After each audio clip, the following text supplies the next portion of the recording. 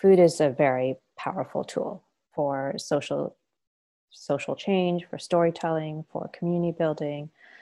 And storytelling really, it humanizes the other. Okay. And when you use food to tell a story, you're sharing who you are, where you come from, how you live, what you believe, both individually, but also collectively as a community. Welcome to the Integrative Ideas in Nutrition podcast. This podcast is produced by the Committee of Inclusion, Diversity, Equity, and Access through the Dietitians in Integrative and Functional Medicine, DIFM, practice group with the Academy of Nutrition and Dietetics. Join us to explore a range of whole food therapies and mind-body modalities within different settings and cultures, and to celebrate the ways that our diversity in practice and perspective makes us stronger. Please keep in mind that the information, opinions, and recommendations presented in this podcast are for general information only. Unless specifically stated otherwise, DIFM does not endorse, approve, recommend, or certify any information, product, service, or organization presented or mentioned. My name is Sarah Thompson-Fajera, registered dietitian, integrative and functional nutrition certified practitioner, and your host for this podcast. Born and raised in the San Francisco Bay Area, Sumiya is a registered dietitian and the co-founder and former program director of Sanctuary Kitchen, a Connecticut program that partners with refugee and immigrant chefs to build economic opportunity and authentic connections through food. Started as her passion project, Sanctuary Kitchen is the synthesis of her upbringing as a child of immigrants and community activists, work in social justice, and passion for food and nutrition. Sumiya holds a BS in Community Nutrition from the University of California at Davis and an MS in Clinical and Counseling Nutrition from Bastyr University. For over 20 years, she has worked in various settings, including public health programs, community education, research, and private practice.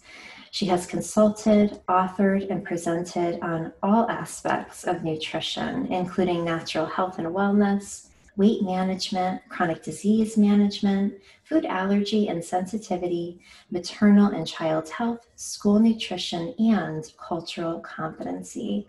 In addition to her passion for food and nutrition, Sumiya enjoys baking, reading, hiking, traveling, and photography. So welcome, Sumiya, and thank you for being here with us. It's my pleasure. Thank you for having me. We have so much to talk about. The title of this podcast is Celebrating Diverse Culinary Traditions Through Shared Meals and Storytelling, a topic that you know a lot about through your own lived experience. So I'd love to kick off by asking you just really broadly, how has your exposure to a diversity of cultural practices throughout your life and career, how has it shaped you as a professional? Yeah, so I'm the daughter of Indian immigrants. My parents came here in the late 60s and eventually settled in the Bay Area in California, which is very diverse.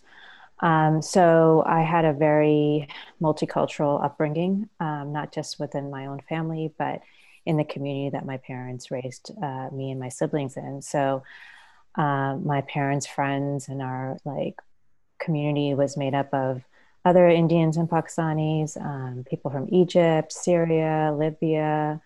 My neighbors were Chinese, they were American. We had friends who were Bosnian.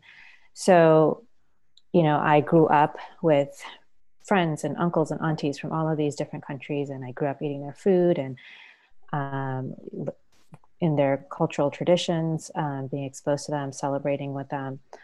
And so when I studied nutrition formally in my undergrad, at that time, like 20 years ago, uh, the dietetics field was predominantly shaped by the food guide pyramid, and that was what was taught as a healthy diet. And we all know how flawed that is, and how limited the the data behind it is. And it it was, it's influenced by big corporation, and it has this ideal that Western or European diets is what is considered healthy. But as I knew from my own experience, eating all these amazing foods that, you know, seemed very good for me inherently. And then also just in my studies, learning about other food cultures, um, and being exposed to groups like Old Ways, where they were really sharing what other traditions ate, and when you study what a good diet looks like, we're looking at a lot of whole grains and fruits and vegetables and um, legumes, and all of these components are huge components of traditional diets from all over the world. Um, so, as I was practicing nutrition, um, it just made more sense to me to encourage people to think about what their grandparents ate, and how they could incorporate those practices back into their diets if they had left them. And we know now that there is data and science to support how one's heritage and cultural traditions can be inherently wholesome, and how following that can be healthful for an individual. Um, so we know there is no one way to eat well, and it's different for each person. So when you think about eating, plant-based diet, or eating more whole grains and um, more vegetables, it's not, you don't have to look far if you do come from a tradition where these are normally present. Mm-hmm. You mentioned Old Ways, and Old Ways is that organization that has gone to great lengths to really Right. help to define and describe some of the traditions that have been just held on to, developed over years, with a lot of these Right. more traditional eating patterns, and starting to allow some of that data to come together, right? Yeah. I mean, they were the first, Mm-hmm. even, 15, 20 years ago, to take the, the food guide pyramid and translate them into other cultural, using, incorporate other cultural foods, Mm-hmm. and not just, the typical, like what we had, what we were studying and what we were Mm-hmm. supposed to teach Yeah, yeah. to our patients. So you had this awareness just coming into the beginning of your career as a nutrition professional. Tell us a bit about how that journey then led you to the Sanctuary Kitchen. Can you talk a little bit about your recent history there? Sure. So Sanctuary Kitchen is a program of a New Haven nonprofit called City Seed. And City Seed's been around in New Haven for over 15 years, and they focused on bring, bringing healthy, sustainable food practices to the city of New Haven, where there's like large food desert. And they started that with running all the New Haven farmers market. And so encouraging the community to support local farmers, bridging the gap between Connecticut farmers and New Haven residents. So back in 2016, they were also incorporating cooking education. So featuring local chefs, educators, and teaching people how to eat a variety of types of foods, healthy food, traditional cuisines. If somebody was good at, learning how to, teaching how to make pasta, or, all kinds of things. So they made this beautiful teaching kitchen. And I was doing cooking education through UConn, through their Center of Health, Center for Population Health. as a community nutritionist and a nutrition educator. So I was going around the state and teaching people how to cook and how to eat well and doing demos, um, using foods that were familiar to the communities I was working with. And this but was back in 2016, which was also the height of refugee resettlement in New Haven, and prior to the following election. There was a large community of newly resettled Syrians and Afghans, people from Sudan and the Democratic Republic of the Congo. And, growing up in a very, like I said, a diverse community here in California, I just felt like there needed to be some type of way to not only showcase the newly resettled refugees in the community and help them get connected to networks and develop relationships and build community, but also a way to like help them earn an income, maybe start a food business. So, and this was something that was happening in other parts of the country. Programs like that were doing that were popping up in Europe and in Canada and even Australia, where there were large communities of refugees. So it was just something I was interested in doing, and I felt like I had the skill sets and experience to do something. So I connected with City Seed, and I connected with the local resettlement agency called Iris, and proposed this idea, like, what can we do to use food to help build community for these refugees, to help people understand their culture, learn about them. There was a lot of like anti-immigrant, a lot of anti-refugee rhetoric going on in the media, a lot of fear mongering. And so, a bunch of people were on board. Some people had similar ideas. We got together, and Sanctuary Kitchen was born as a program of City Seed, with the idea that we would partner with newly resettled refugees, and then we expanded later to immigrants as well, to help build economic opportunity for them, as well as connections, authentic connections in the community, using food. So we did that through a couple different ways. We started running or facilitating refugee and immigrant-led culinary events like cooking classes and dinners, supper. We started a supper club and other cultural events with other organizations and partners.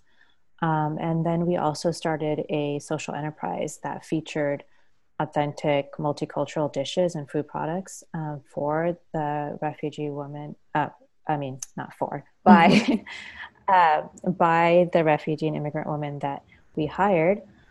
So this provided actual regular employment and an opportunity for professional development and culinary training for these rising chefs and food entrepreneurs.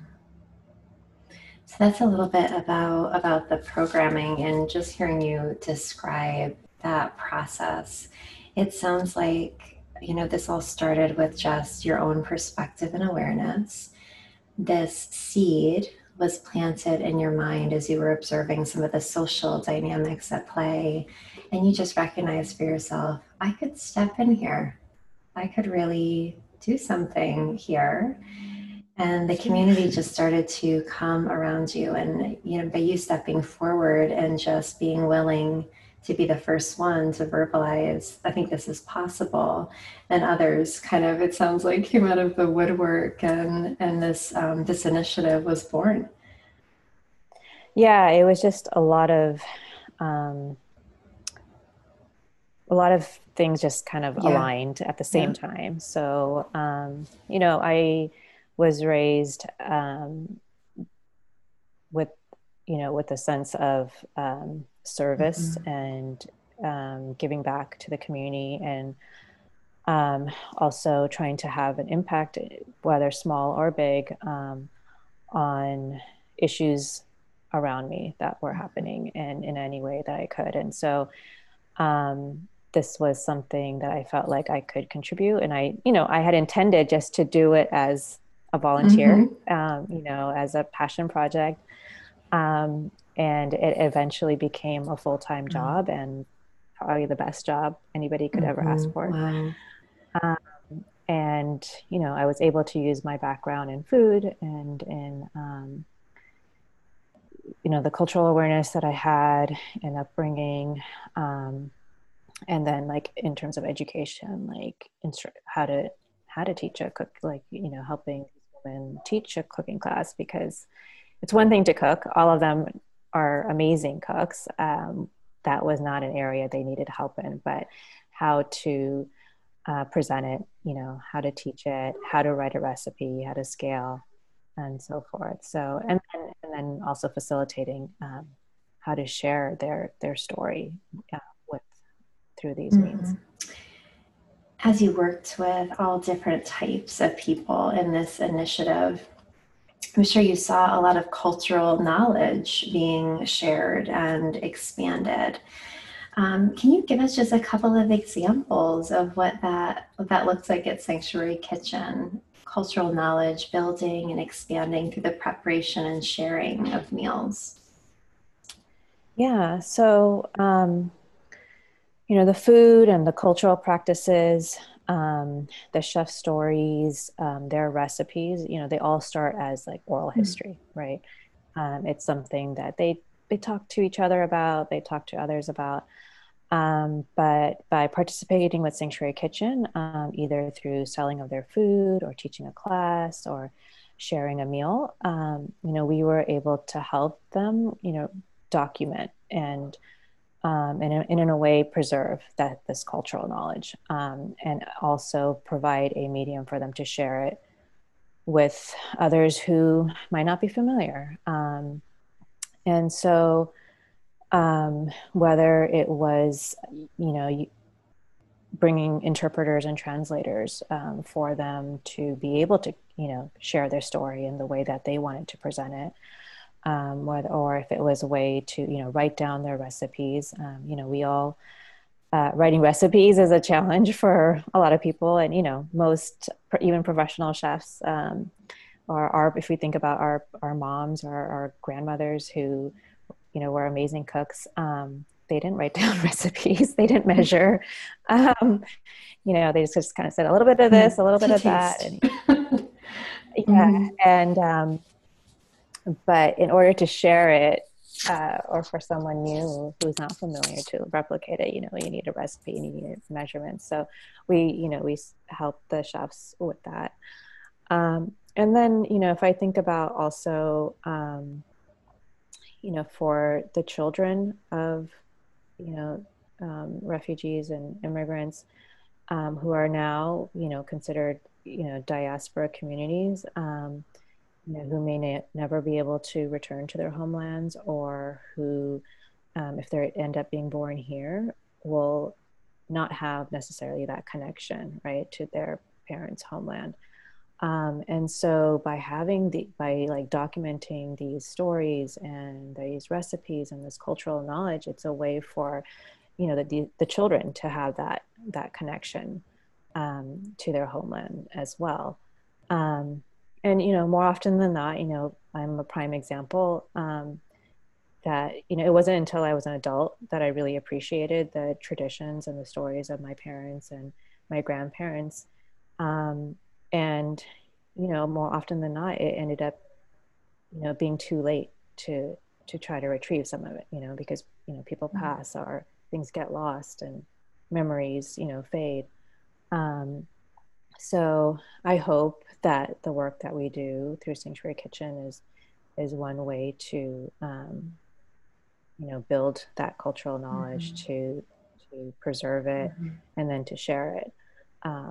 And I think about some of the events that we led. One, um, we had some women from Sudan, and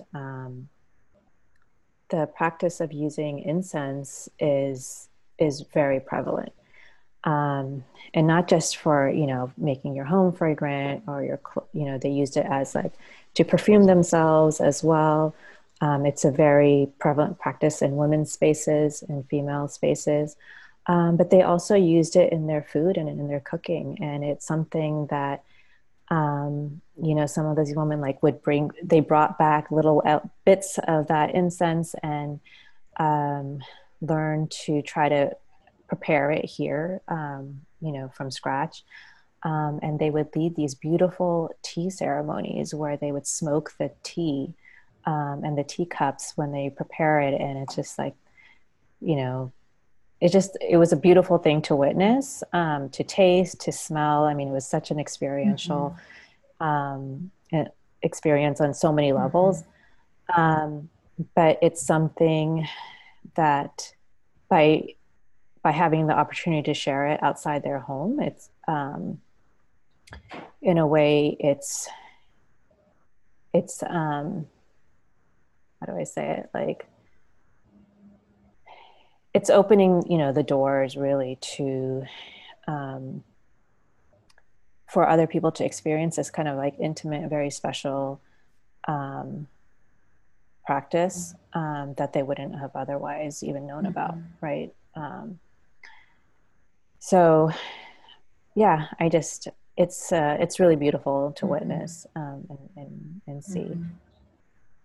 And all that in creation of community too at the same time. Absolutely. Can you tell us a little bit about your perspective about the role of storytelling? I'm sure you have a lot to say about this, about food and meals within diverse cultural traditions. As you think about some of the stories you've heard shared over the tables and some of these events over these dishes, why is that so important? Yeah, I mean, um, food is a very powerful tool for social change, for storytelling, for community building. And storytelling really it humanizes the other. Okay. And when you use food to tell a story, you're sharing who you are, where you come from, how you live, what you believe, um, both individually, but also collectively as a community. And so, we witness time and time again that when people share a meal and they share personal stories, it's a gesture of welcome, acceptance. It's a very when you eat together and have those conversations, it's very intimate, um, and but it's also simple. There's like a simplicity to it that really allows for genuine connections and exchanges to happen. The barriers kind of fall down. Um, and so, food is a very human need, right? But it's also tied to, um, you know, it's tied to people's journeys, their stories, their histories. And all of that is shared when the chefs like are teaching a cooking class or when they're cooking together, when they're eating together, they're sharing these stories. Um, and and they're learning about each other. And there's in that learning, it's learning about each other's stories of family, of love, of loss, celebration, and how food, brought comfort or brought celebration or joy to those times. Um, especially now, like Thanksgiving is coming up. We have the winter holidays. This was especially true, like around holidays. You sharing what your family does for Thanksgiving, for Christmas, for Hanukkah, for Eid, and there is that similarity, right? That commonality that as humans we share, um, and it became a regular occurrence for sanctuary kitchen chefs to um, join a family at their Thanksgiving table and bring their own holiday traditions. Or we would share traditional meals at, a large holiday event in New Haven. And, we're talking about what, like I said, it just, when we share those commonalities, it humanizes the other. It really, you're able to go beyond the headlines that you hear in the news and see that the person across from you is just like you. They want safety and security. They want their family, their children to grow up in a safe place. They want their children to have a good education. They want to be financially stable, and we don't get that from learning about the other in the news because it's always just sensationalized. There's a lot of stereotypes, things are left out or out of context. But, you know, sitting together and eating the same meal and talking about our families, you realize, like, it's all of that extra stuff that we hear, all the noise is just not the case. And there's more, even if don't speak the same language, we still share those commonalities, and it comes through when you're eating together. So many other ways we communicate other than just words. Right. Yeah. Right. Food even as a vehicle for that. Right. Are there just maybe one or two stories that come to mind for you that have just really stayed with you that you've heard during some of those events that you've witnessed? Yeah, I mean, I feel like there's so many, and to even pinpoint one is hard. But I mean, there's so many instances of, you know, um, people come attending an event, whether it's a cooking class or a dinner, and um, learning, about the chef and their families, and exchanging information, and, finding out that they have children the same age, and, the participants end up facilitating connections for the newer families to, like, go to certain schools or get into certain extracurricular activities and so forth. But I think, and then you see that those relationships continue outside of that event, which is really nice to see. And that friendships are made, and um, that the children are getting together, and not just in terms of the participants, but, like, even the sanctuary kitchen chefs themselves. We have women from 5 to 10 different they're from different countries, and they're cooking together in our kitchen, and they're learning about each other, and something like that would never have happened in their home countries. And so, I like, one of my favorite moments is all of the chefs.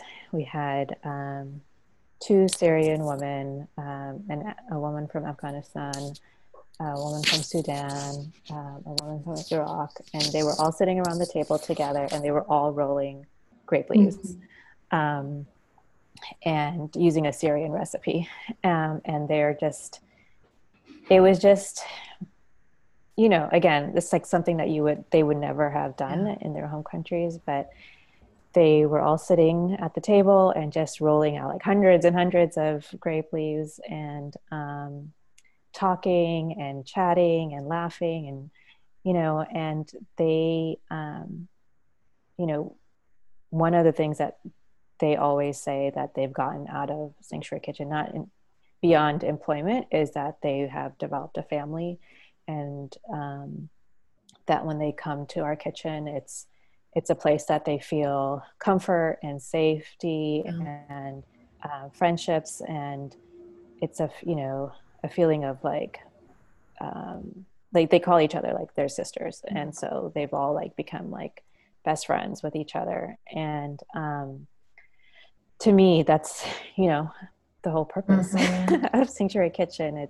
Is for is for these women to build these relationships with each other, with the larger community, and then have a venue for them to, um, share their stories of, they all have, um, different stories, but they all have left their homes, Mm-hmm. right? So they share that commonality and the hardships that they have dealt with, and they support each other to rally and to, and they're so resilient, and um, they all come from traditions of hospitality and generosity, and it shows, and they share it, and even from, despite coming from, from having little, because they had to leave everything, and all the hardship and the trauma that they experienced, they still like welcome you with open arms and a plate of food, Mm-hmm.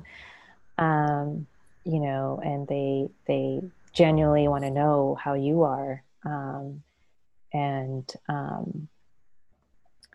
and it doesn't matter if they've only known you for a minute.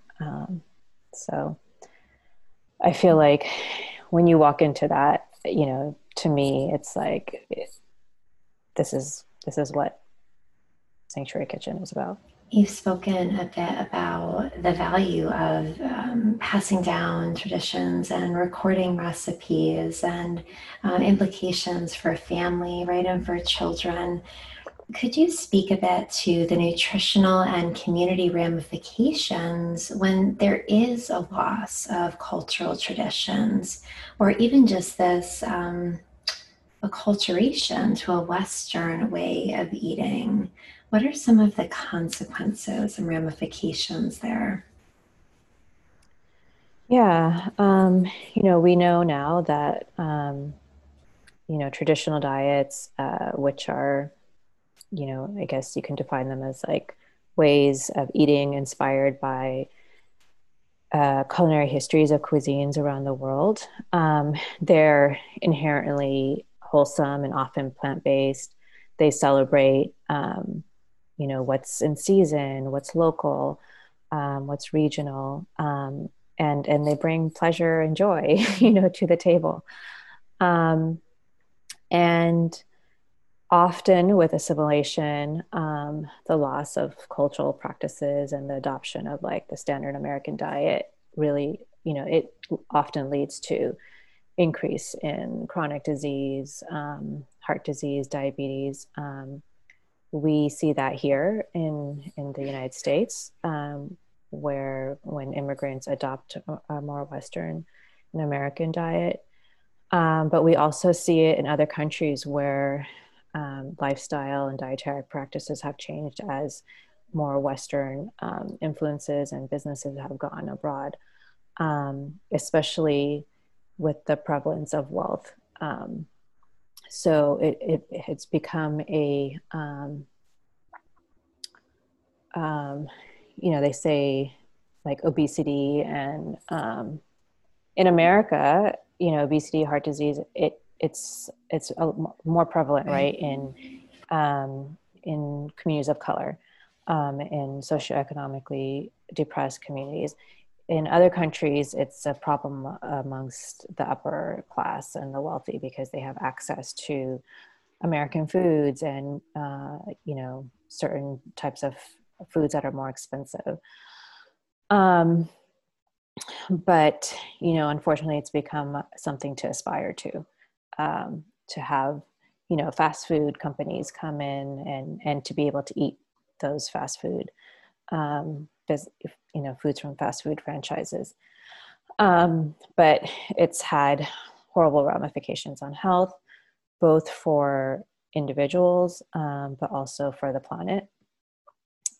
So it's it's something that, again, encouraging individuals to think about maybe not even what your parents ate, but what your grandparents ate, because now, because of the adoption of more Western practices, it's being lost, those traditional diets and the traditional cuisines. not only the way people are eating has changed, but also the way food is grown and raised. So moving away from the traditional agricultural practices has also affected nutritional quality of foods grown, of how the animals are raised.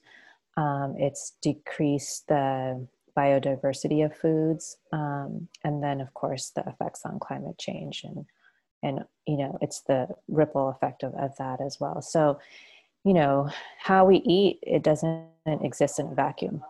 They're all related to each other, and what we practice here in America affects what is happening in other countries, especially as we export or we're importing all these foods um, from other countries. And often even things like what we hear about when things become trendy here, like quinoa is a great example of that. It's a whole grain, it's one of the best nutritionally sound superfoods to eat, but because we import it from South America, the communities, indigenous communities who relied on quinoa for their diets are no longer able to afford it and to eat it. And what does that leave them? So, um, on one hand, it's really important to, honor traditional diets, and benefit from them, because of, um, how wholesome they can be or how nutritious they can be. But we also have to think about, balancing that with, um, making sure that we're not hurting other communities in the process. Well, I mean, the themes that you're describing are, so it's health of the individual, it's health of the community, it's agricultural health, it's social implications, right? For being able to eat in a way that's, not only traditional, but also respectful, acknowledging the impact of our eating decisions on others, right? What we share and what we take, perhaps. Yeah, similarly. Yeah, absolutely. A lot of the times at our events, participants will ask the chefs, like, what local restaurants do you frequent? What American foods do Mm-hmm. you enjoy? And almost all of them will have tried pizza. I'm also big in New Haven. That's, a local specialty. But more often than not, they will also say that they rarely eat out. They prefer to make their own food at home. And even if they are going to try, Mm-hmm. American food, Mm-hmm. they try to make it at home. One, it's a cost issue, but also I think they recognize that, um, and Mark Bittman says the same thing, that Mm-hmm. if you're going to have fried chicken, for example, make it at home. And there's something about um, going through the process, that one, it's labor intensive and you realize like what goes into it. Yeah. But um, one, it will, you'll realize that you're not going to eat it as often. But also I think the act of cooking, um, you know, has its own benefits, right? Like that are beyond um, the physical. So, when you're cooking for your family or for cooking for friends, there's love that goes into it. There's thought and intention. Um, and Yeah. um, so we try to honor that, through Sanctuary Kitchen, like to encourage these families to like continue making their traditional foods, to keep you Mm-hmm. know their children connected to that. It's a way to stay connected to their histories and their cultures, but it's also a way to preserve, um, eating better than, um, they would if they were always eating out. So What suggestions would you have from your own journey process for nutrition professionals who wish they were able to experience more ethnically, culturally diverse culinary traditions? How can people really begin to immerse themselves? Yeah. I mean, the best way is really to meet new people Mm-hmm. from different backgrounds and eat their food.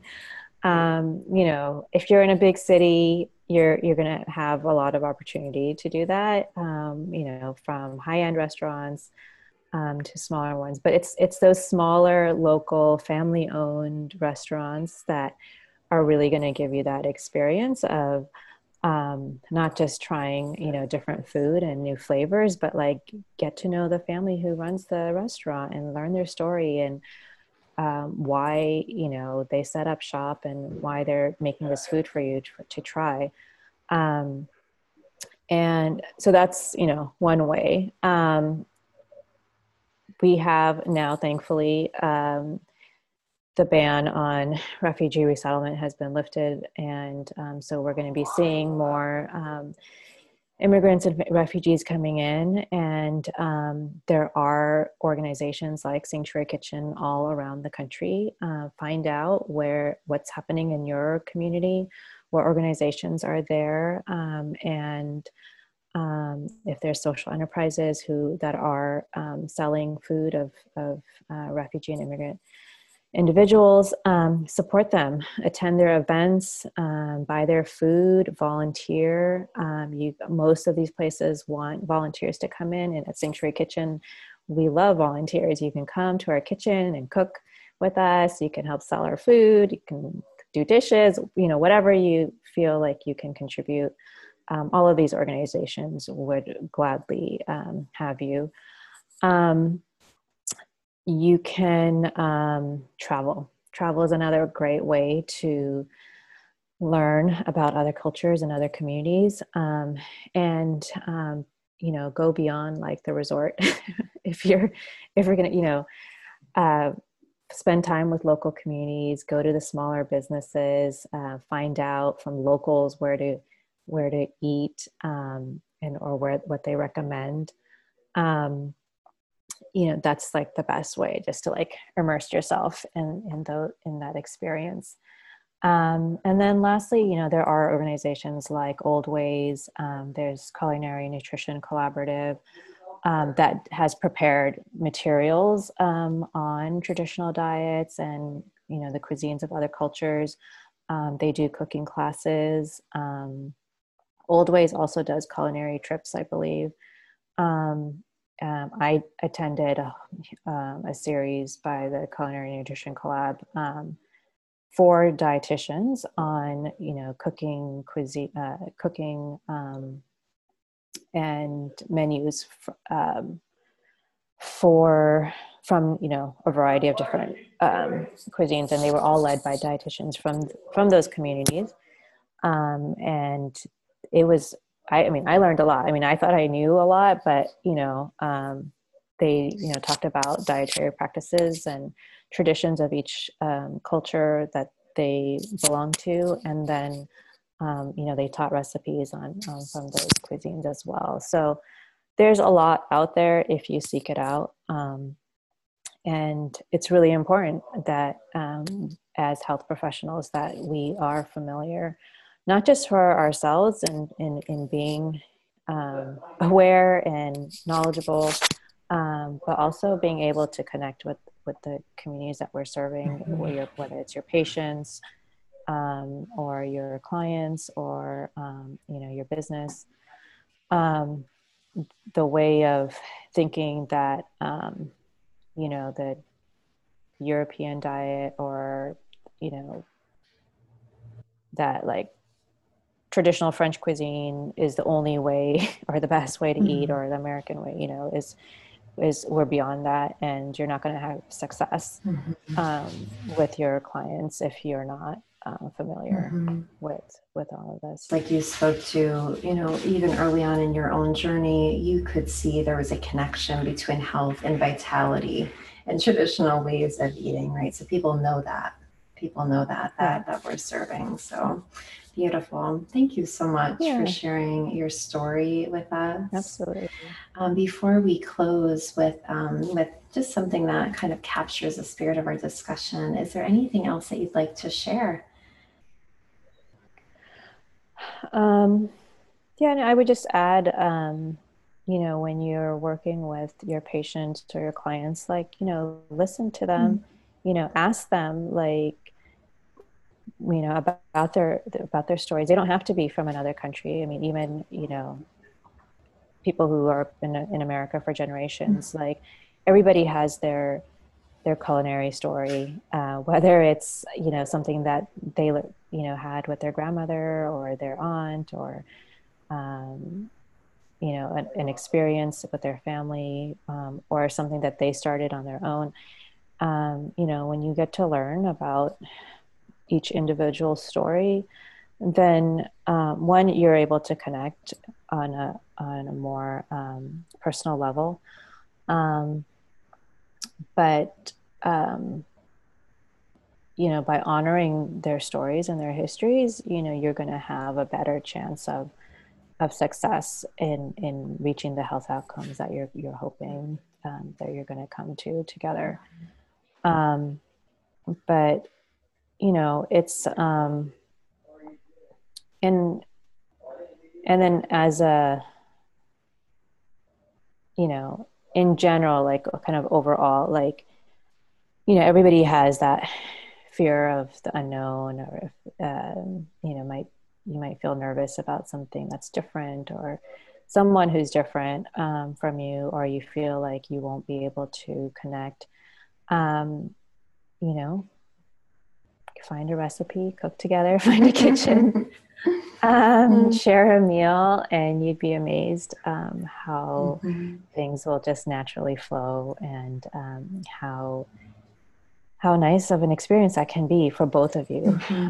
It's the benefits are mutual, right? And it goes both ways. I'm a big fan of the late Anthony Bourdain. He did a lot of work around sharing food stories from all communities around the world, and he really brought those human stories to us here in America, and by sharing the food and the cultural traditions of various communities, he was able to share their struggles and their challenges and their hardships, and also their joys and their amazing traditions. So he said, he wrote, or he said, I'm not sure if he wrote it or said it, but he said, "The history of the world is on your plate. All food is the expression of a long struggle and a long story." We appreciate you. We appreciate your history. We appreciate the stories that you shared with us today. Thank you so much.